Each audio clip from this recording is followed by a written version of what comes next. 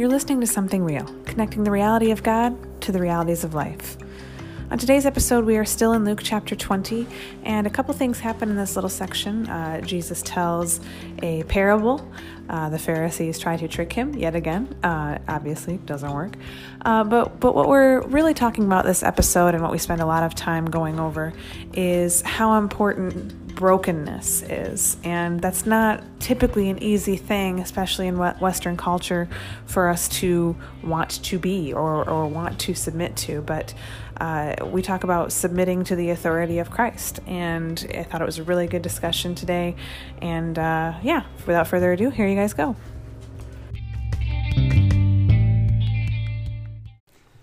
Not as great as WKRP in Cincinnati.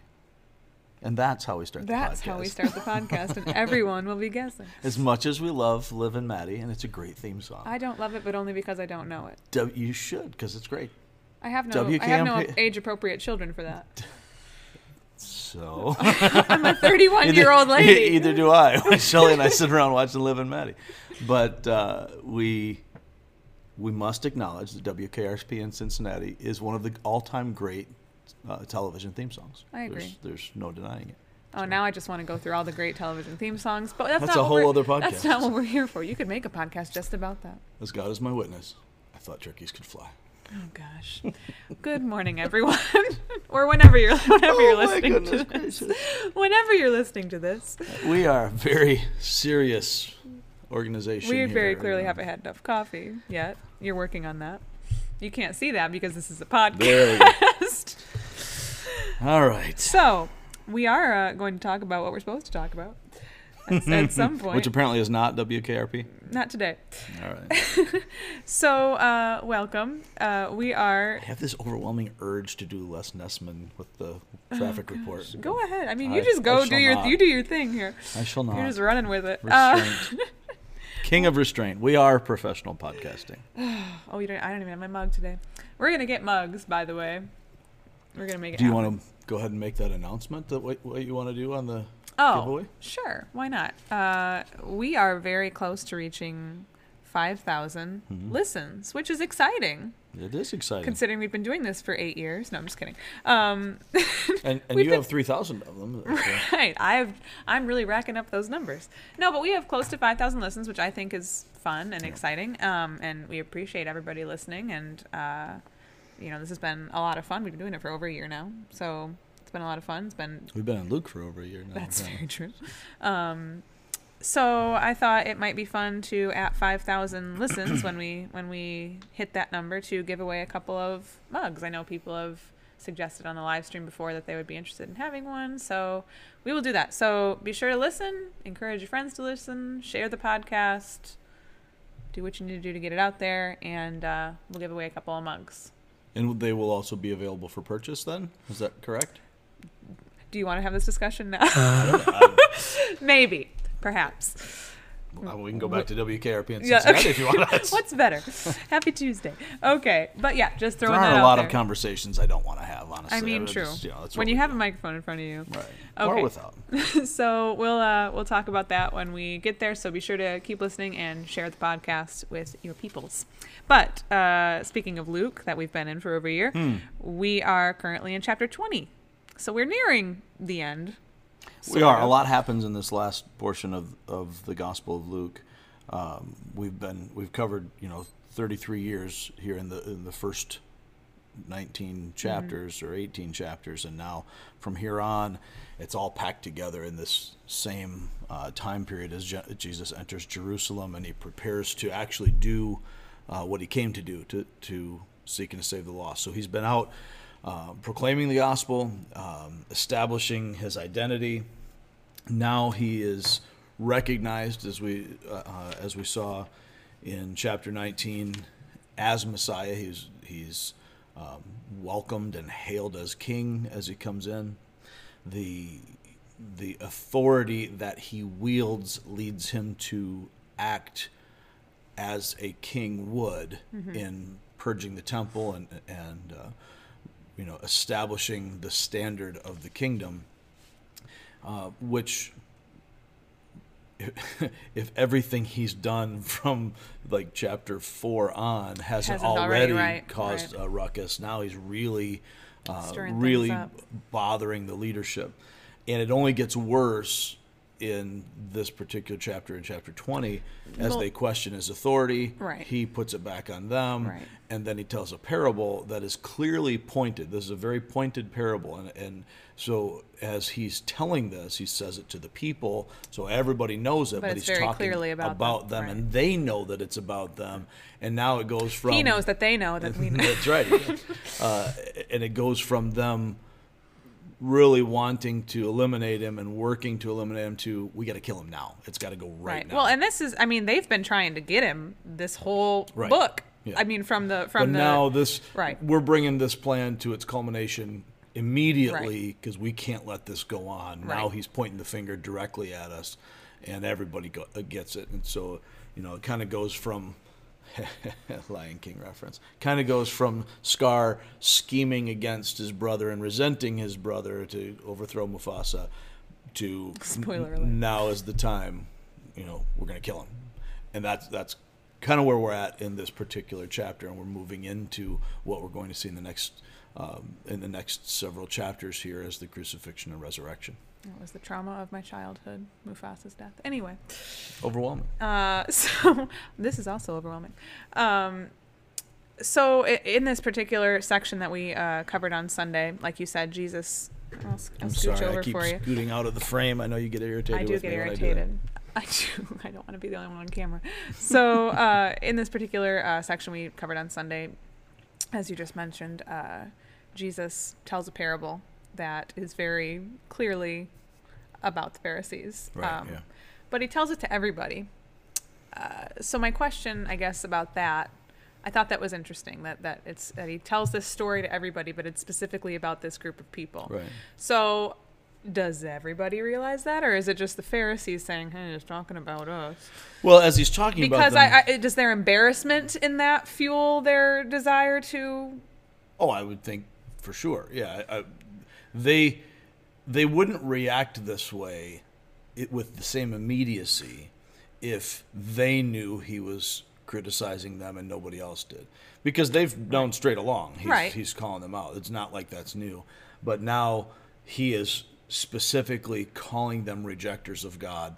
They get it, and I think looking at this, it seems evident that they know that the people know. And so that seems to bring about the immediacy, or at least to fuel it a little bit more.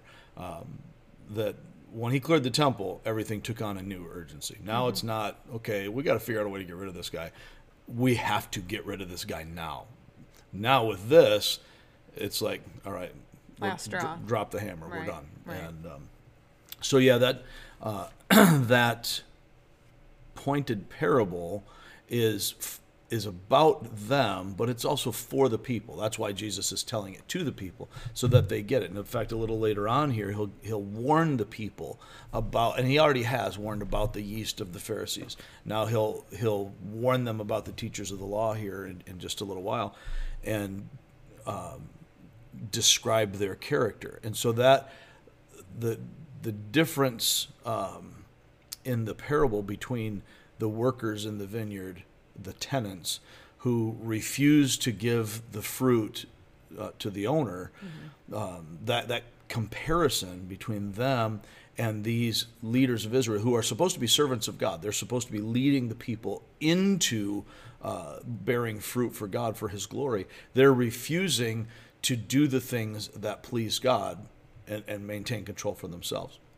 So this whole thing has the prophetic point that Jesus comes as Messiah to be this stone that the builders reject from Psalm 118. And that's the picture of the Pharisees. They are the builders who are rejecting the stone. They're rejecting the Messiah as they build essentially their own temple rather than God's temple.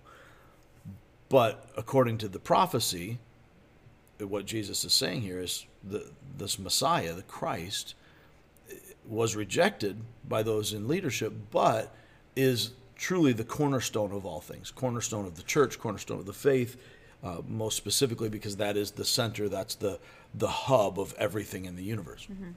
And so that stone of Christ is really, that's the central point that everything here is about.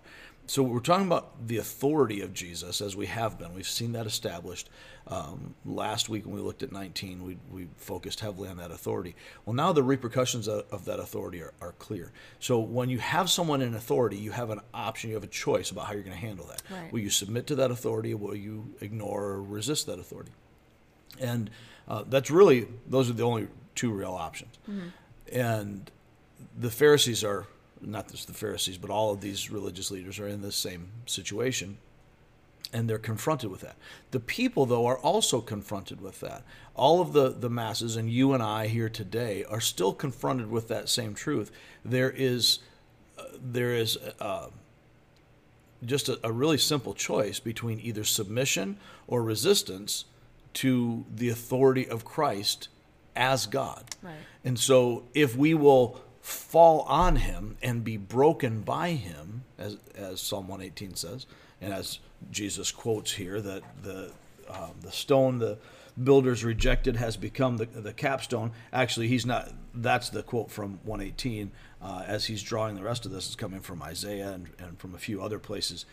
But he says, everyone who falls on that stone will be broken to pieces, but he on whom it falls will be crushed. And so as Jesus puts himself in the center of that, the issue then related to that authority is brokenness. Will you be broken by this authority? In other words, will you submit, will you surrender to the authority of Christ and let him have the full run of your life?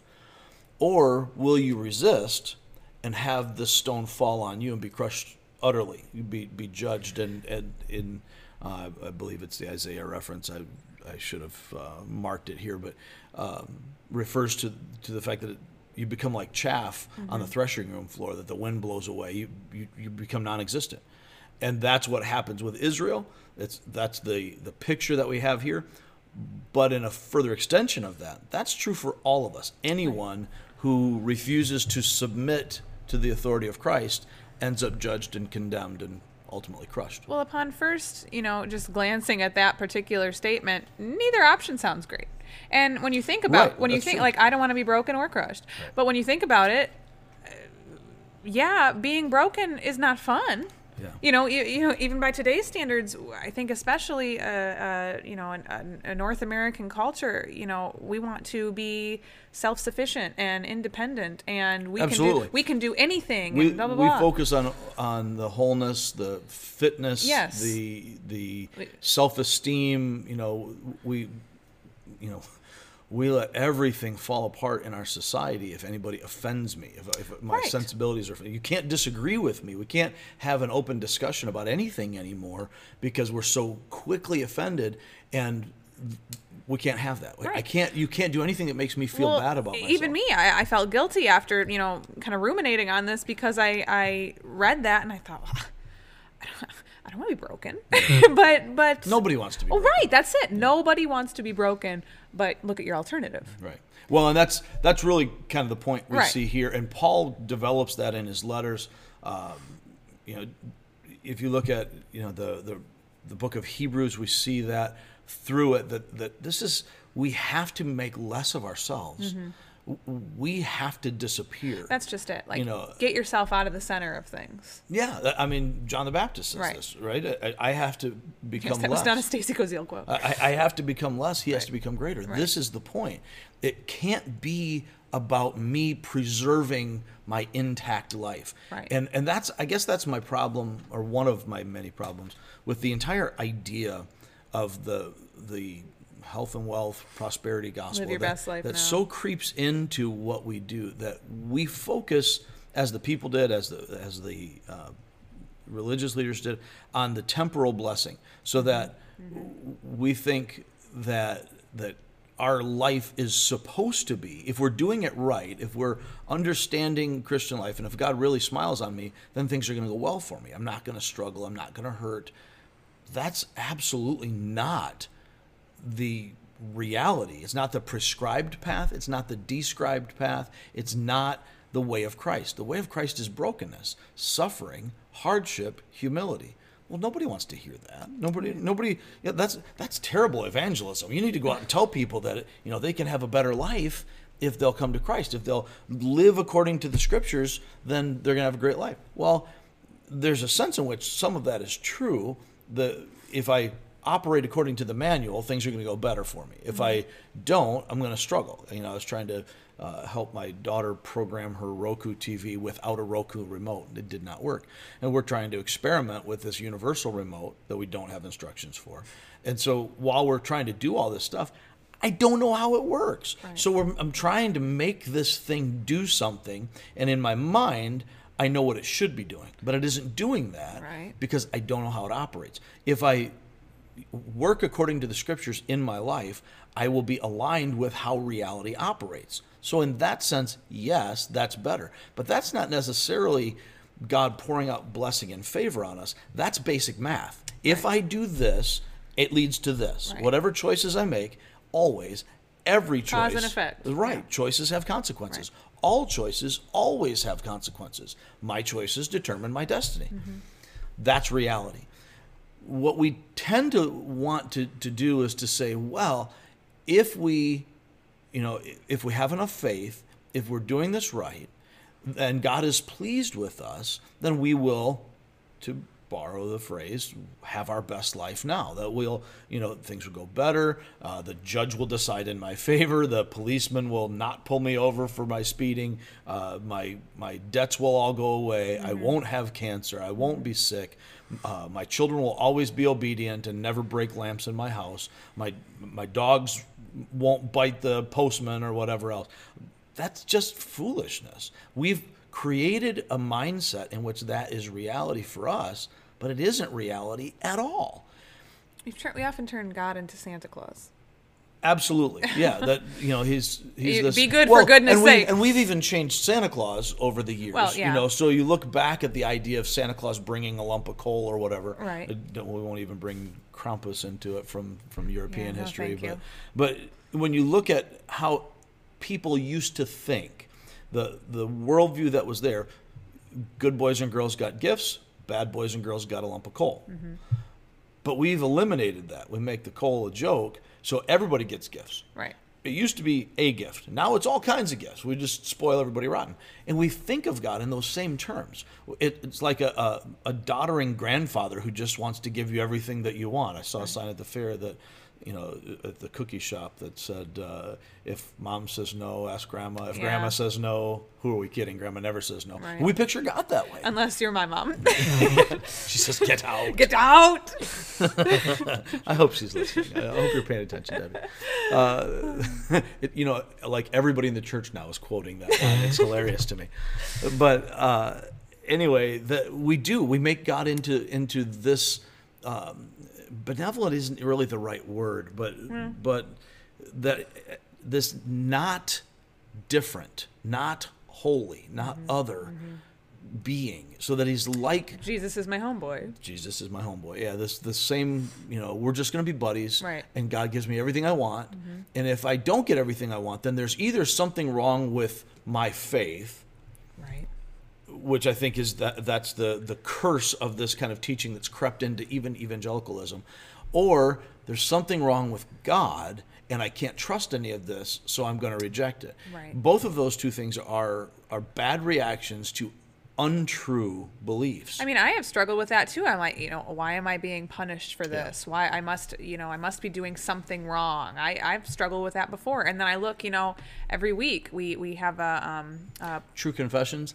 I struggle with that sometimes. Well, I think everybody and I does. know better, right. and I teach this, and I still, and I'm way older, right? So way so much older. But as as I'm going through these things, I still have to catch myself thinking these false thoughts. Right. I have to renounce that. I have to reject that negative thought.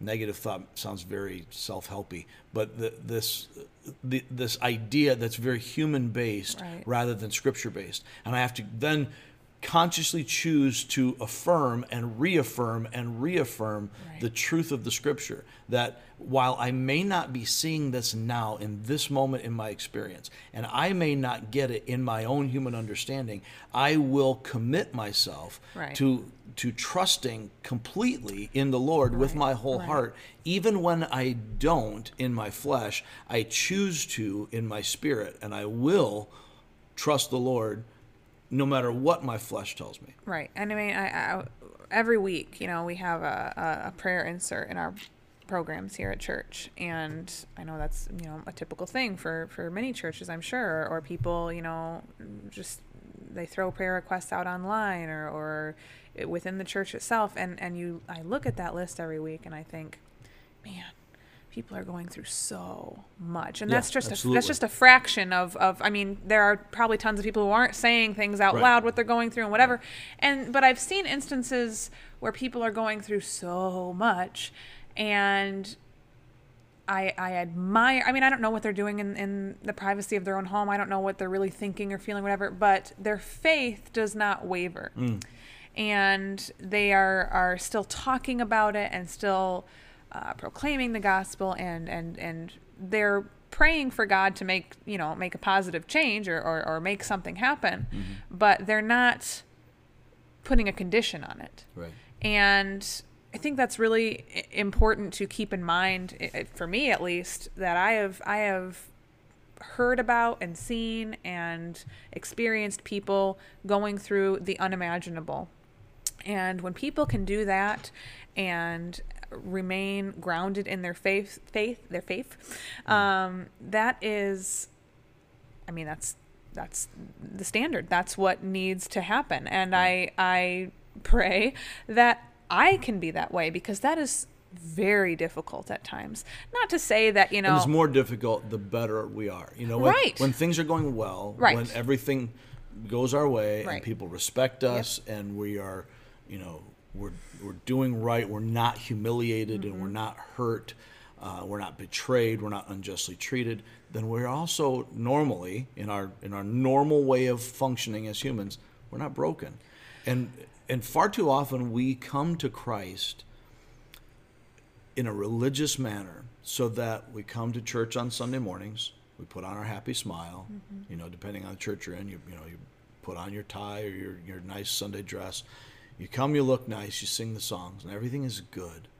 And I'm not even talking about faking it, because there's a lot of folks that fake it. But you might genuinely feel good after you leave But this church is on what Sunday. I do. Right. I walk away. It's like I get my little bit of inspiration. I feel better. I hear a lot of people say, I just feel so much better when I go to church. I don't know if that's the design. I mean, there are times when what we should feel is aligned with reality. Well, what you suggested on Sunday was that you hoped that you offended people, because when in reading this Well, at least chapter, confronted people. I want to confront people. You always want to offend people, I'll let the let's word be honest. offend, but I want to make sure that we're confronted with Right. this and not walking away without. If we don't feel like our toes are stepped on, it then probably we're is not paying offensive attention. as a result Yeah. to some people. And I mean, I guess offensive, you think of it automatically in this negative connotation. I'm not even necessarily Right. saying that. I'm just saying it makes you feel uncomfortable, convicted. Yeah, because we need to get uncomfortable. Right. We are far too often comfortable in our Christianity. I have a pastor friend I met with yesterday who was talking about reducing their global mission budget because he feels like they give too much. Not that they give too much to global missions, but it's too high a percentage of what they're doing in their budget because they're not doing it locally. So that it's easy for us to write a check and have somebody else be uncomfortable. That doesn't even hurt. Right. We need to hurt. We need to actually be involved in the blood, sweat, and tears of daily life with people. So we need to take a higher percentage of our budget to put into the local impact. And then we can increase the global. We want to increase all of our impact, all of our giving. Right. But if it doesn't actually tax us, if there isn't some personal sacrifice involved, then we're not getting it. We don't understand it the same way, and it doesn't break us. Well, on some level, it's almost dangerous to be just like you were saying earlier. Just everything's going well in your life, because it allows you kind of to slide away from what's really important. And if you if you aren't submitting and if you aren't broken, then God's going to find a way to break you. Well, that's true. And folks will hear that and perhaps have an Eastern karma kind of idea. That's not even what I'm saying. No, not what we're talking about. I'm speaking from experience. It's that we need to get to a place, and God's going to do what is required to discipline his children, to bring us into the perfect conformity with the image of his Son. And for those who are outside of his family, who are not his children, everything in your life conspires together, is designed by God to bring you to the confrontation of the cross, to either be broken, humiliated, humbled, so that you can receive his grace, because you cannot receive grace on standing on your own 2 feet. You can only receive grace on your knees. And if our circumstances conspire to break us, to get us before the cross with our hearts poured out, overflowing brokenness, then we can receive that grace when we get to that place. And if not, then to harden us. This is the dividing point, where we either are softened or hardened. Because there are going to be some people who downright refuse to fall to their knees. Yes, and if we look at the scriptures and we observe the world, but more specifically we look at the scriptures, that's the majority. Yeah. The majority of people will not respond. And yet, they may go to church, they may do all these things, but that's not the same as being broken by it. My mom has been, for weeks now, really kind of, I don't know if consumed is the right word, but really focused on a line that I don't know where she saw. I assume probably something on Facebook, some kind of a meme. But pointing out that the same boiling water that softens the potato hardens the egg. It's not our circumstances. The circumstances are designed to bring us to God, to break us before him. And for some of us, it will make us soft. The water and doesn't pliable. change. Right. Yeah. And for others of us, it becomes like Pharaoh, and it hardens us, and we don't receive God. And we may try to pull ourselves up with our bootstraps in religion, but religion is a tool. And it's a tool that can be used to build our own kingdom or to help us connect better with God. But religion in itself, it isn't necessarily good or bad. It's how it's used. Right. The point always is, will you surrender to him? And our core reality from the message on Sunday, as we were looking at it, the question that starts the whole thing is the Pharisees confronting him with this idea, by what authority are you doing this? And he says, you don't want to tell me about John's authority? Fine. I'm not going to tell you about what authority I'm doing this either. Right. And then he goes on to do all the rest of this under the auspices of that question. And so when we see the pertinent principle that we're grabbing here, that core... You used a lot of P words. I did use a lot of P words. I kind of annoyed myself with it. So they're very likely... You said it, not me. There may be no alliteration at all next week because I overkilled it this week. But that core reality that we need to see from that is that those who receive the Son find mercy and favor. Doesn't mean everything in your life goes well. It doesn't mean that you're going to find the temporal favor, but you find God's pleasure. God's pleasure with Christ was to crush him for our sins.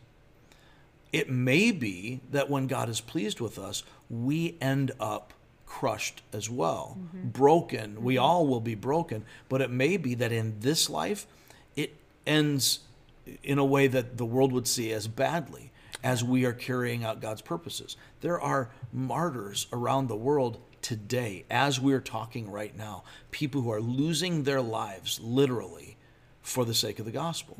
And the world can look at that and say, well, where's God? Right. God is right here in the midst of it. And he is demonstrating his mercy and favor to them in all of eternity. Because the worst moment that any of us have in this life is better than the best moment in hell, which all of us deserve, and all of us are destined for. And that's for an eternity. For eternity. It never ends. So think about that. Picture your worst moment, multiply that infinitely for eternity. For eternity. I mean, it's technically unfathomable, but... Right. But that's what we deserve. Right. That's where we belong. Every breath, our worst day, is still mercy from God. It's still unmerited favor that we're allowed to even breathe and suffer in this life, because it's less suffering than the suffering that we deserve in rebellion against the God of creation. So those who receive the Son find mercy, find his favor, but those who resist the Son find only wrath. They may have a great life now. They may literally have their best life now. And in truth, the only way for you to have your best life now is if you're going to hell. And then this is as good as it's going to ever get for you. Right. If you are a Christian, hope you enjoyed your 100 years or whatever. If you're a Christ follower, if you've received the Son, if you've been broken by the stone so that you can receive him, then your worst moment you've ever had, it only gets better. Right. Your best moment you've ever had in this life, it only gets better. Mm-hmm. So if you can think of, for you, maybe it's the birth of your son. There's so many great things that we think about. My son's about to get married in a couple of weeks. I just graduated from college. My daughter is a veterinarian. My oldest son, has given us 5 grandchildren, and I see him and his wife, and I'm so filled with joy as I see the people that they've become. And I'm just like, God, this is so great. Life doesn't get any better than this. But as a Christ follower, that's like worse than I will ever have in eternity. Right. The very best is absolutely worse than your very worst day in heaven, as if there could be one, right? That's a and we even try to put limitations on that, like, well, will I be able to do this in heaven, or will this be there in heaven, or what? Dude, you can't even comprehend. Right. You can't even conceive of this. Right. This is the God who is able to do immeasurably more than all we can ask or imagine, and we're wondering if heaven's going to be cool enough. Right. Come on. So when we get this idea that everything hinges on Christ, and I need to then live in a way that demonstrates this brokenness. And when I come to terms with that, we sang this song, Holiness, Take My Life. That was pretty popular in the 90s. I think it was a Vineyard song originally. But that's why it was good. So Stacy likes the 90s songs. As we sing that song, I think it was Sonic Flood added the brokenness line on the end. I don't know that was original to the song. But we always have that brokenness line to end the song. And from the first time we started doing that at church, I've had people question it and say, well, brokenness? How is that a good thing? And it's not like the lyrics, the entire vibe of the song changes. Yeah. So it grabs your attention, that last bit. But we can't get to the righteousness and the holiness and right. the faithfulness without the brokenness. Right. And that's kind of the point. Everything that we see draws us into the breaking of our hearts before God so that he can take those broken pieces and make something beautiful. We will end there today. I want egg salad now after that egg and potato analogy. There you go. So, that's not a bad thing. No. So lunch is coming. All right, guys, we will stop there for today. Thank you for listening. We will see you next time.